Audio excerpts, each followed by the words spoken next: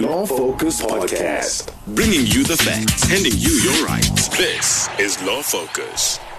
Good evening. It's just gone 7 p.m. and you're tuned to Dubai FM, broadcasting live on 88.1. I'm Tap Mohapi and I'm with Millicent Ndiweni. Welcome to the Law Focus this evening.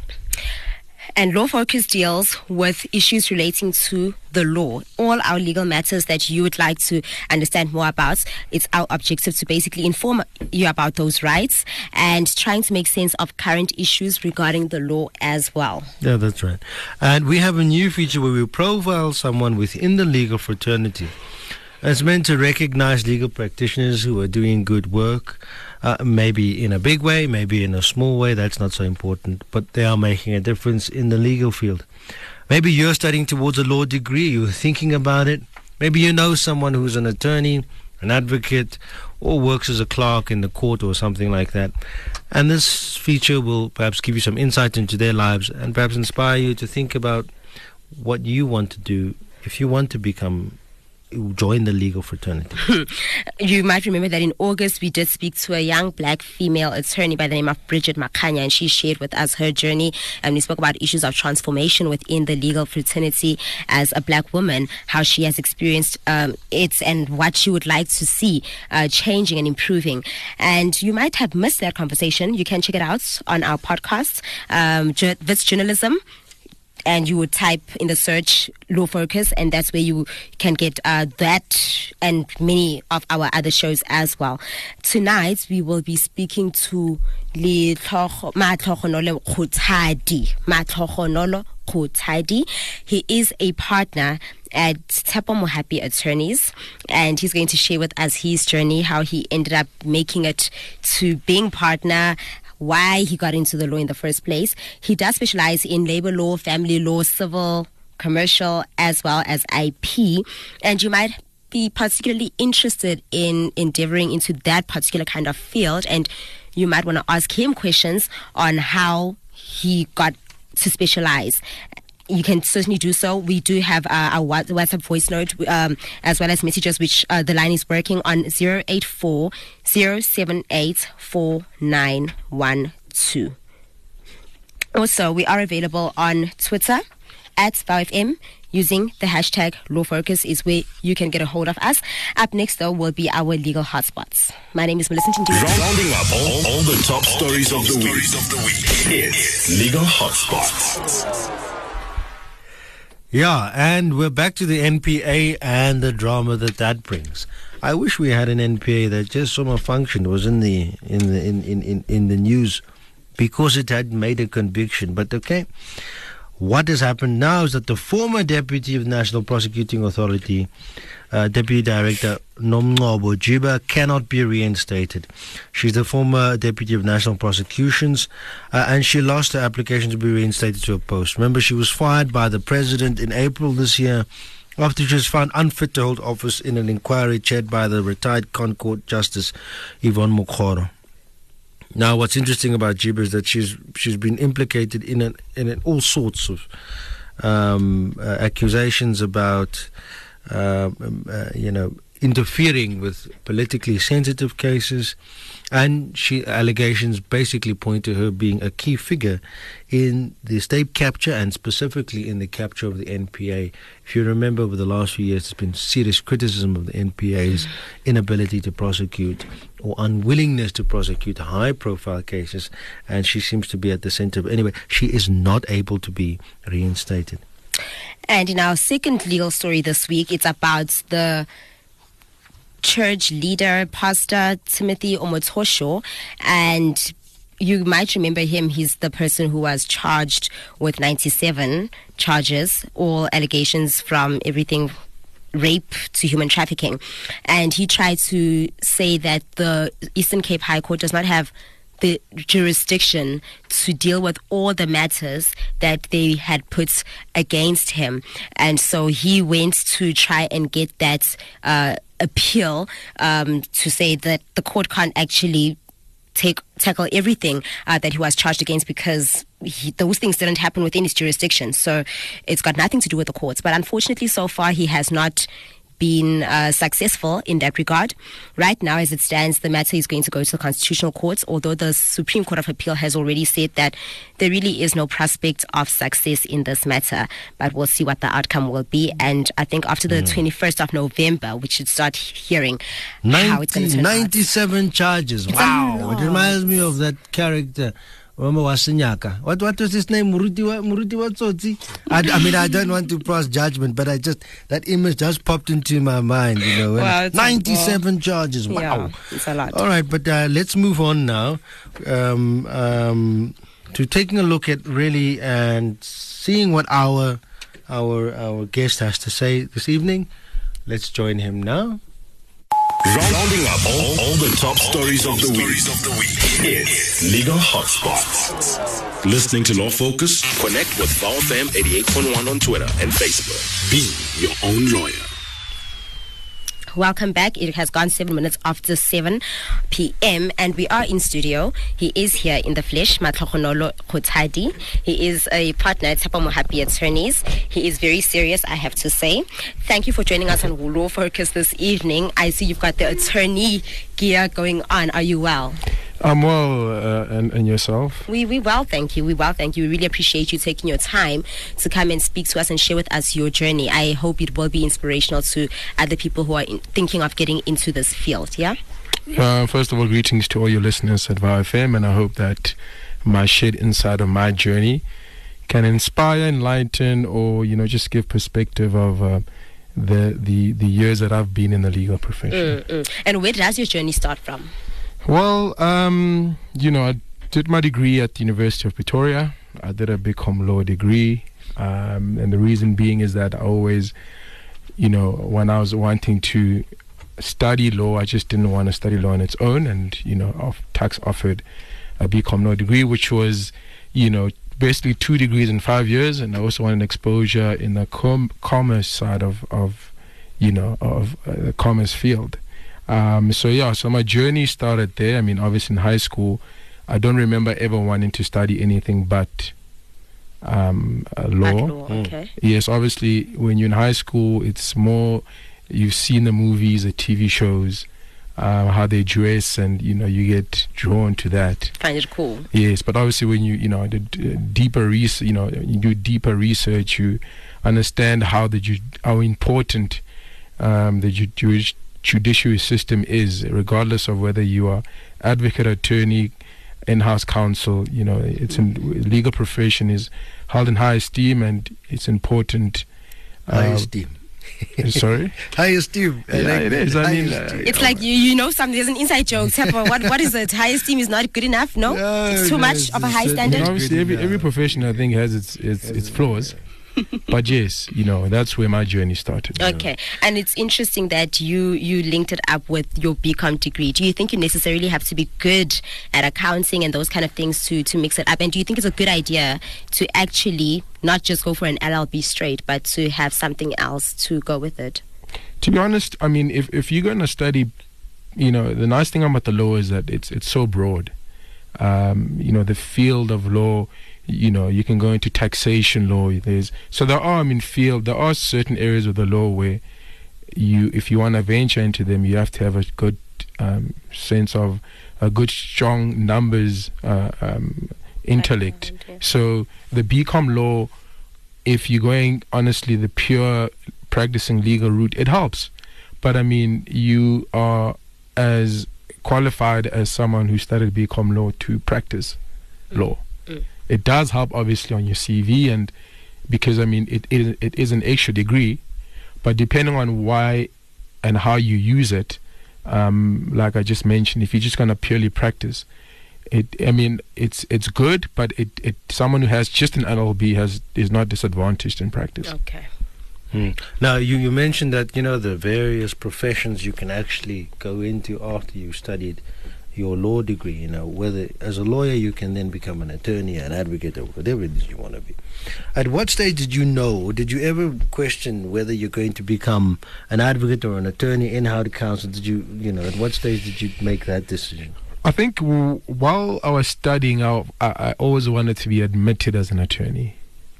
So my plan was always, I'll get admitted, and then I'll see post-admission what I do, because I just didn't want to have the LLB, because you do get students who get their LLBs and, go straight to in-house legal counsel. But I wanted to be admitted. I'd never really, to be honest, played around or thought about the advocate route. So being admitted is always something that in varsity I knew that I'll go do my articles, get admitted. Post that, we'll see where the chips lie. But admission was important for me. No, after all, I mean, it's a long career. Hey, it can meander, it can change. Exactly. And it gives you options as being an admitted attorney. I'm in practice right now. If I decide not to practice anymore, going back into practice, I can just go back to the practicing role, but I have that with me. And how long have you been in the field for? Okay, let me think. 2 years. So what I did is that post varsity, I didn't go straight into my articles. I did 1 year of compliance in-house. What motivated that, if I may ask? I'll be honest. To be honest, I hadn't applied for articles on time. And, I just want to get back to articles quickly. How hard is it to find articles? Is it really as difficult as people say it is? And where you come from in terms of varsity, does that have an influence as well, in your opinion? Yeah, I think if you look at maybe 10, 15 years ago, I think most people who graduated, there was getting articles wasn't as difficult. But definitely, students right now, I think in my era when I was leaving university, you had students who couldn't find articles. For example, in our firm, we sent out a notice because we needed a clerk. And we didn't go on a Indeed platform or PNet to advertise. We literally went on Gumtree. I typed a message, I remember it was a Friday, to say, listen, we require the services of a candidate attorney, blah, blah, blah. On the Monday, I had over 200 emails. Wow. So, that says a lot, especially from a Gumtree. Gumtree is not really sort of high up when it comes to recruiting and people, job advertising and people responding, but that goes to show that there's definitely a lot of students high demand who can't get articles. And that's the reality that students now are facing, is you need to think beyond articles, unfortunately. You can't be stuck in this mindset of not to say that you can't be admitted as an attorney, but the current terrain of the legal profession has put a good strain on students who want to become attorneys because they can't get articles. And unfortunately, the only way to be admitted is to do articles. And when you guys also now had to, obviously there's someone who has applied 200 applications in front of you, and you are now the person who has to make a decision on who you select. How do you then go with who's the best candidate? I'm a firm believer of, especially in the legal profession, you can be stunning on paper. Obviously, the marks, it also, you can't have subpar marks. I know, in fact, the former partner of ours who, his varsity marks weren't that great, but he's a brilliant attorney. Unfortunately, what gets you in the door with any firm, what they look at is the transcripts. So marks are important in depending on where you want to serve your articles, but they don't necessarily make you a good attorney. So back to your question, it was tough. There's a lot that a lot of CVs to go through. Like I said, the CV doesn't tell you what type of person you'll be eventually selecting. Even with interviews, interviews are, you don't really see, it's just basically a test. You on your best behavior, you want to answer the questions as adequately as possible so that you can be appointed, and then you can get appointed and be a disappointment. So it's really, I think it's, especially because we're such a small law firm, wouldn't have an HR department that was dealing with the surfing through the CVs. We had to do that ourselves. And it just went down to basically narrowing it down to someone who a CV that spoke to us, because there's so many. Okay. But yeah, I mean, it was a difficult process in picking one. And I guess it's case by case, dependent on each law firm and whoever it is who's looking at the CVs, Because you get law firms, you do tests. They'll make you do, it's not just one interview. You go for your first interview, then there's psychometric tests. Then there's after interview. So they go beyond just on your CV because it's important for that person to fit into the culture of the firm. So, I mean, also for students who may not have, such great marks when leaving university, they mustn't feel as though they can't be great attorneys.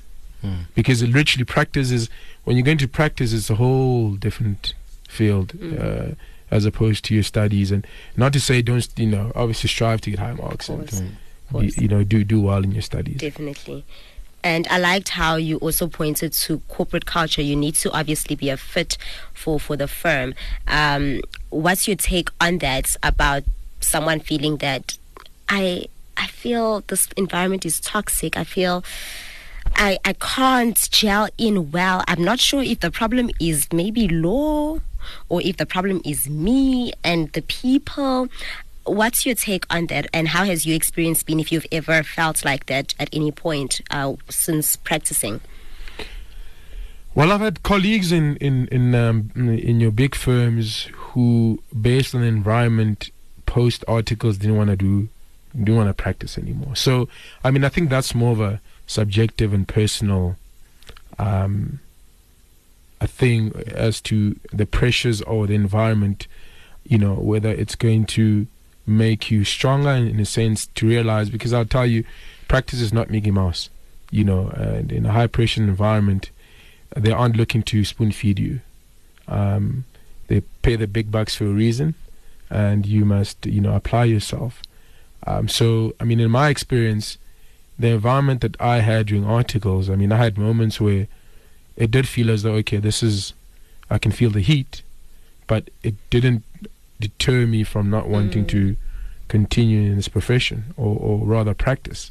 So I think it's person to person dependent. There's some who found the environment of articles just unbearable.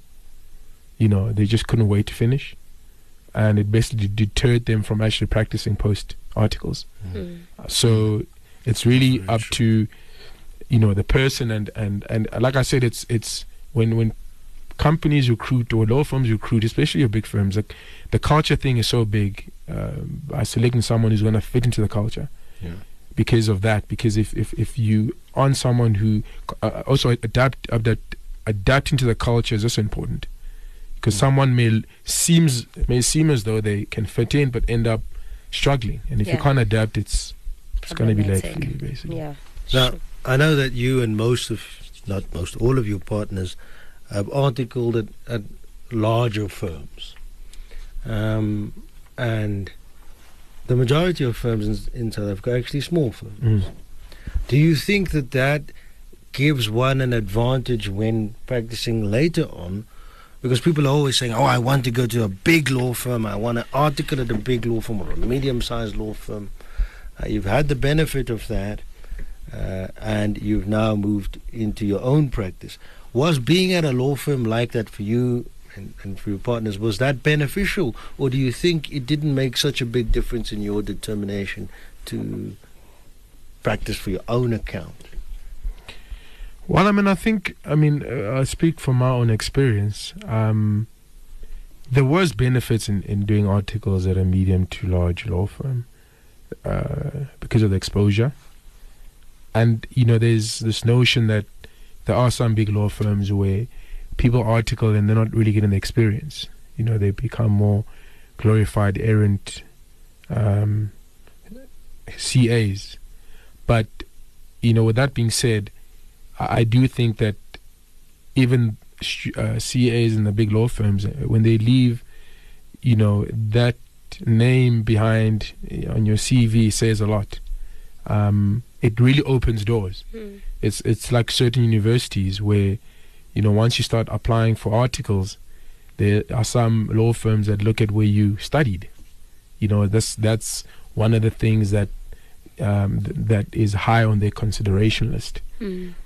So working for a medium-sized to big law firm had the benefits of exposure.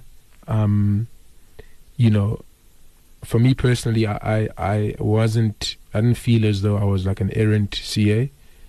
You know, I was put into the trenches, got exposed, and when I left, you know, now to practice on own account with my partner, you know, there's certain values that I learned there that I'm applying right now, because it sort of the teachings of being professional, you know, and still, because when you work, you know, practicing on your own, there's no more boss above you.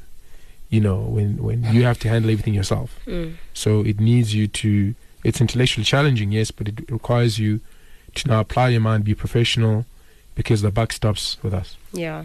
Sure. Well, we are in conversation with Matlogonolo Khotadi, and he is a practicing attorney. He is currently a partner at Tshepo Mohapi Attorneys, and he's sharing with us his journey of becoming a legal practitioner, the experiences he's had, and hopefully you will be motivated and inspired by his journey if this is a field that you are interested in getting into. That's right. We hope that you are listening, and that if there are any questions that you've got, you can pose them. Remember to follow us at VOW FM using the hashtag LawFocus. It's now 23 minutes past 7, and we're still speaking to Matlogonolo Khotadi on his journey through the legal profession. So, Hlogi, tell us, do you think, when you look at the profession and you see how many disappointments there are, and there really are a lot of disappointments when you walk into the profession and it's not quite what you think it is, what would you advise a young student to maybe be realistic about, not idealistic about, in terms of, you know, pay, work time? Are we going to see a Suits situation when you get That's I think, you know, it's TV, especially the current, I'll say, your series on the law profession. I mean, especially, I mean, what's on our screens is the American system, which does dangle a carrot of, wow, this is, you know, the spectacle, the drama. But in reality, it's really, it's not to say that one can't make a journey, a great experience of the legal profession. But reality is that, as you mentioned earlier, there are less medium-sized to small law firms than there are large law firms. And the pay, you know, listen, you can flourish as an attorney, but the reality is that there are also a lot of attorneys who are struggling. You know, I think people, when they think that, use the term, I'm a lawyer, everyone always expects that, you know, oh my gosh, this person has got money. You know, I think, as I in my view believe that the legal profession is becoming saturated. Hence, I mean, the whole students not being able to get articles. Companies aren't hiring as much because they're trying to cut down costs. And yeah, and the reality is that it's hard work. You know, as you mentioned, Tshepo, our profession has been, you know, people have a certain they perceive lawyers as hungry, as greedy. They're just out there to get your money. So when you walk in, you basically have to go and try, as a legal practitioner, change people's mindsets. That not all attorneys are like that, because there are some attorneys out there who are there just to, you know, take some food out your mouth. But I think as someone who's new into the legal profession, you have to be realistic. That I always say the legal profession is like banks. It takes long for you to build up a good rapport with your clients. You know, the fact that the new bank opens up, not everyone's going to run from bank 1 to bank 2. You need to build that trust. And yes, you can be, there's people who are super successful in this profession, but at the same time, there are a lot of attorneys who are struggling. And are there a lot of law firms that you might know of that have closed down, especially the small ones that are starting Yes, up. of course. Yeah. I think, listen, I'll probably say maybe every 6 months, a law firm is closing down. And that's attributed to? Work. I mean, it's all good opening up shop. Remember, we're providing a service. It's not a product that we put on the shelves and that you go try and if it's not, people aren't buying it here, go sell it in Cape Town. You know, people come to your office where you're based, wherever you're based, and you're providing a service. And the reality is that there's a law firm down the road who's doing what you're doing, another one down the road who's doing exactly what you're doing. Yeah. What makes you so special? So it's the reality of not only that, but that people also aren't really spending a lot of money on legal fees. You know, even big corporations will. Yeah, even big. You know, they you know, we recently went to a talk where even your big corporates are trying to cut down on legal expenses in their budgets because they can't afford it anymore.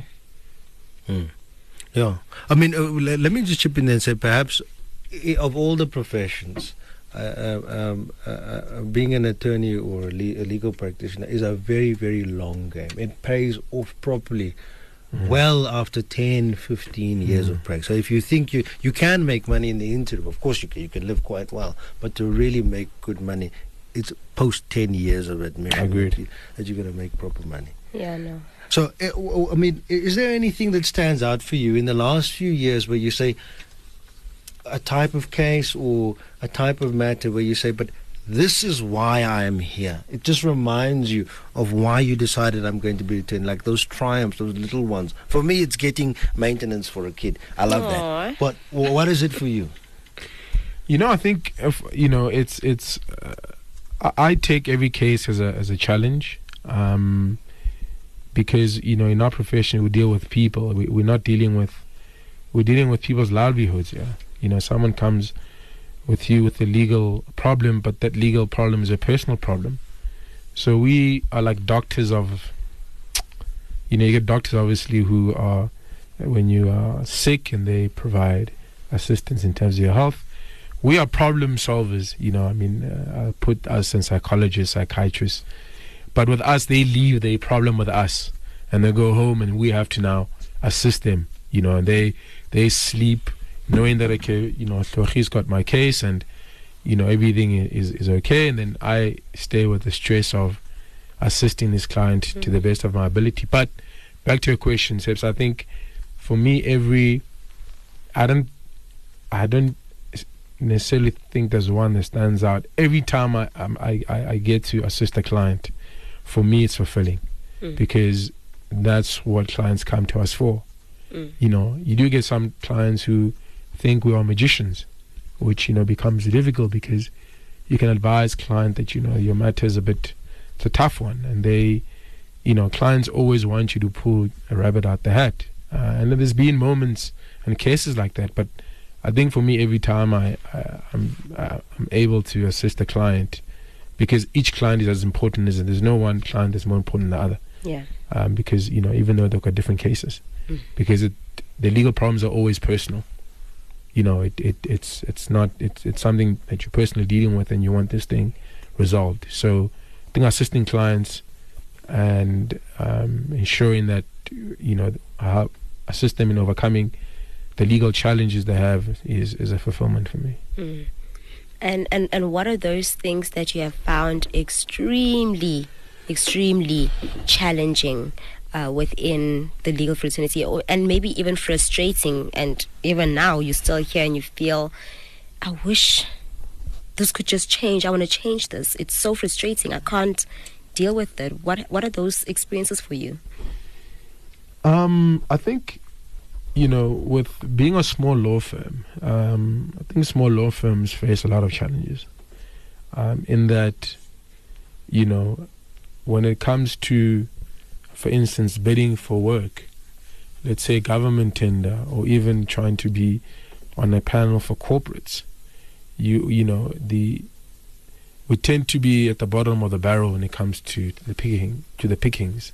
And I mean, that's not to say that we shouldn't find solutions ourselves, but it would be great if I mean, you do get panels where they'll average it out. They'll get your big law firms and then ensure that smaller law firms are on the panel. But also getting the work, the exposure of the work, you'll find that the big law firms are getting the bigger slices of the pie. But I think that, man, I think small law firms that's why you get a lot of them closing, is that I think the help, and I mean, I can't tell you where the help must come from, but the support, because I think when you study an LLB degree and you go to practice, one has to be, universities should prepare students to actually go out and run their own businesses. True. People are always, the current rate of unemployment in this country is very high, and entrepreneurs are the ones that are actually assisting, because you can employ people. But I mean, the current terrain is tough. Even employing one person, it becomes a problem. So, I mean, I can't give you a solution, but I would definitely like to see smaller law firms being supported. And I think also, not to be touchy, but I think the law is still very much a white profession. Actually, you're going exactly where I wanted to ask Transformation. you. Yeah, because I want transformation. to ask you about that, actually. A few years ago, there was a report, I think, in the Rebus, which put, white legal practitioners above 60%, which would make an over-representation of about 12 times the national average. And, people might say that's not really a problem, people can do what they want. It's a self-regulating profession. People can enter it as they want. What do you think about those figures, and how has it affected you as a professional person? Yeah, I think, transformation in the legal field, for me, has been slower than what it has, what I would like it to be. So you're very polite, I think. You're very polite. Slower than what I'd like it to be. I think it's slower than I can just give an example. You look at when people apply for articles. And as we mentioned earlier, that the biggest pool of articles are your more smaller to medium law firms. And one of the requirements there is to have a car. Yeah. And the reality is that a lot of black students who buy their first cars aren't given. I'm not to say that person who has a car should be, I'm not ostracizing them, but the reality is that already you get excluded because, you need a car to be employed there, so you've basically counted yourself out. I mean, those are the little things that one might say, but that's the reality. Yeah. I mean, similarly with advocacy as well. Yes, exactly. With pupillage, I mean, you're not getting paid. I mean, I know that you can apply for a stipend, but the reality is that for 1 year, and I mean, the reality is that there are a lot of black students who are working to go help back home. Yeah. And now you finish your law degree, and you have to be supported for another year, but you're working. So. Yes, transformation for me has been slow coming, and I mean personally, where I articled, the ratio of the partners in terms of people of color with such a large pool was a little. You ask yourself, you're lucky. Mine was zero. Mine was zero. You look and you see and you ask, okay. The numbers, if I'm trying to work towards climbing the ladder, what are the chances of me being partner? Because it's literally 2 out of 26. Sure. So that's the reality we face. But I also like how there's the new group of advocates, who've taken upon themselves. Babasa. Yes, to nurture young, upcoming black advocates. Yeah. So I think it is high time we also start creating our own opportunities and stop waiting and asking to be put to have a seat on the table. Right. And if you had to give suggestions to the stakeholders about recommendations on how transformation might be encouraged or facilitated, what are your particular recommendations, if you do have any, that you would lay on the table? Sure. I mean, I think there's so much that needs to be dealt with. Because I mean, at this point, I still feel that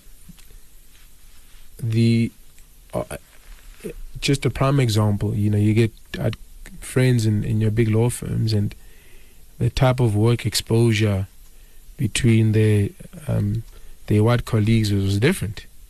Listen, that the whole transformation issue is more organizational, because each law firm will have its own policies and its own politics. So I think it's that one is a very, I don't think you can have the legal practitioner, the what's it called now?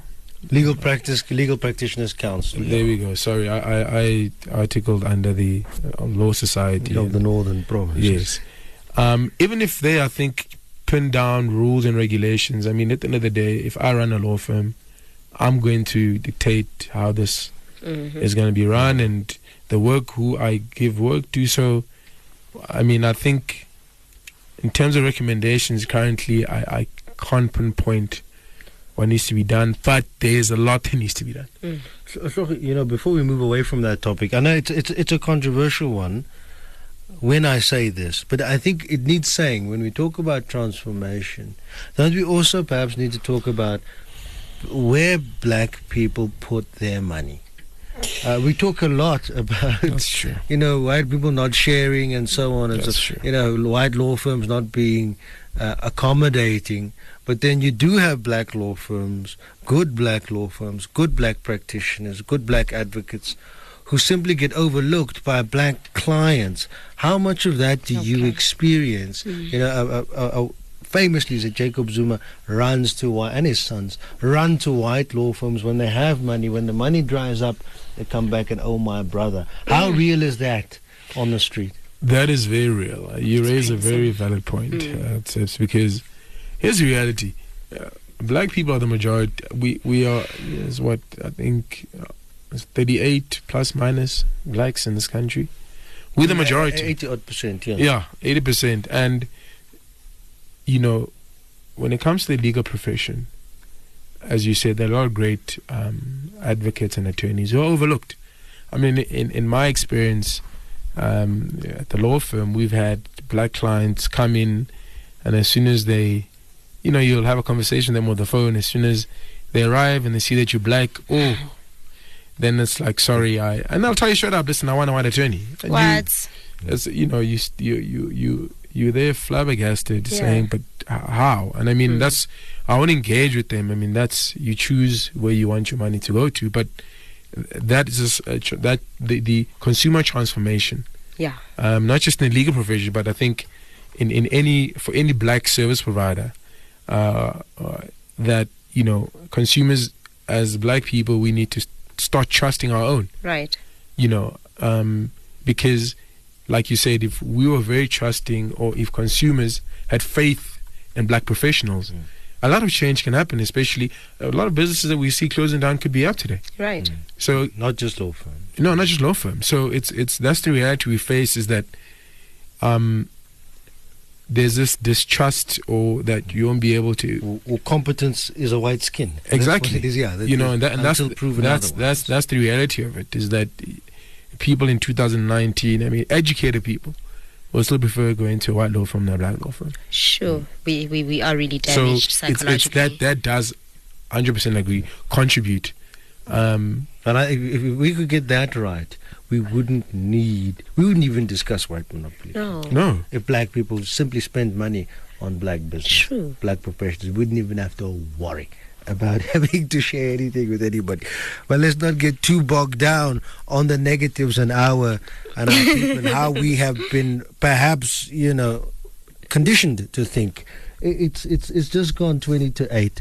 We're having a really perhaps deep conversation, but one that needs to be had about the legal profession. Let's let's sort of take away the suits idea, give you some perspective as to what really happens in a law firm and how it affects us as people, as black people, as women, as South Africans. Every day. Remember, on Twitter, we're at VowFM using the hashtag LawFocus. We're still with Matlogo Nolo, who is our guest today, a practicing attorney. Law Focus. Point of information. Welcome back to Law Focus. You are with Tshepo Mohapi and Millicent Ndiweni, and we are speaking to Matlogo Nolo Kgothadi, who is an attorney, and he is a partner at Tshepo Mohapi Attorneys, and he's sharing with us his journey in the legal fraternity. We've been talking a lot about some of the experiences, including issues of transformation. Perhaps if you're listening, you might be very depressed right now, thinking... Well, you should be thinking. You shouldn't be depressed. This career but path. Think a little bit. Think a little bit about the law. Think a little bit about the profession, and think about how you spend your money. And a lot of them just tend to be very serious, hey, Tshepo? Yeah, well, I mean... I don't understand why. It is a serious profession. It is a profession where people arrive, and they arrive... So does your personality also have to be serious? I mean, no one comes to a lawyer and says, "Hey, how are you, my friend? I've got great news." No, that doesn't happen. And if I did do that, you'd probably look at me like... And So then, perhaps we should have you observed for 72 hours. oh my goodness, can I tell you, the lawyers whom I've met, they tend to be extremely rigid, extremely serious, almost sir. No, you must have met them in a professional city. Lawyers are some of the most interesting Unfortunately, people. They'll tell you I the guess. best stories. Unfortunately. So, Matlogo Nolo, earlier on, you spoke about how you come from a medium to big law firm, and I asked you about how you, at your law firm, would select someone who has applied. And you spoke of values. You didn't go into it in detail, what those values are of someone who's interested in studying the law. We've got a lot of people who are still, even on Law Focus, we've got people who are still studying towards their LLB, who will be looking for articles soon. And when you are rejected, no one tells you why you're rejected, hey? You never know. So what are those values that you would say are so integral to this profession that we need to nurture? I think there's a difference between being rejected based on a CV and CV only, because you can't tell somebody's values per se of a CV. But I mean, in a legal profession, one has to have integrity. The legal profession has taken a lot of bashing, and rightly so, because of people in the legal profession who've disrespected and unfortunately their actions has put the legal profession in a bad light. So I think integrity is key. I think as well that because the legal field is so broad, if one wants to practice, you need to have good people skills, because you're interacting with people. You need to be able to sit and interact with people, and which is key. Your people skills must be great. You get some people who just want to be legal researchers. For them, academia is not really interacting, consulting with clients. It's more research based. But I think what's key in all of those is that you are in a profession that you owe it to hold in high esteem. You owe it to the profession to because when you're out there, you are a representative of the legal profession. If a client deals with me and I, just I'm not prepared, I'm just lazy, then it's got a stain on the next attorney or next advocate or the next person in the legal profession. So in terms of values, I think integrity, one has to be hard work as well. It's not a Mickey Mouse field, the legal profession. You must be able to work hard, graft, be willing to learn, think on your feet. It's what you study in university gives you a base. It gives you a way of thinking, but then you have to apply that in practice, or in whichever field you are, whether as an advocate, as a legal counsel, because for an ordinary person, when you tell them you're an attorney, automatically they have this perception that you know everything about the law. True. Obviously, which isn't the case, because depending on what type of law, but there is they look at you in a different way, that you are learned. in terms of legal issues, we can engage with you, and you'll shed some light on certain things. And what are the joys of being in this profession for you? Helping people. I think, the joys of because, like I said, it's a very intellectual, challenging field. Yeah. But the joy of someone coming in with a matter, and you have to now, and no matter is the same, and being able to apply yourself and being able to assist. And the nice thing about the legal profession is that people always think that everything is won in court. There's a lot of things before that, and where a sharp attorney will know. And we spoke earlier about the access to the legal profession.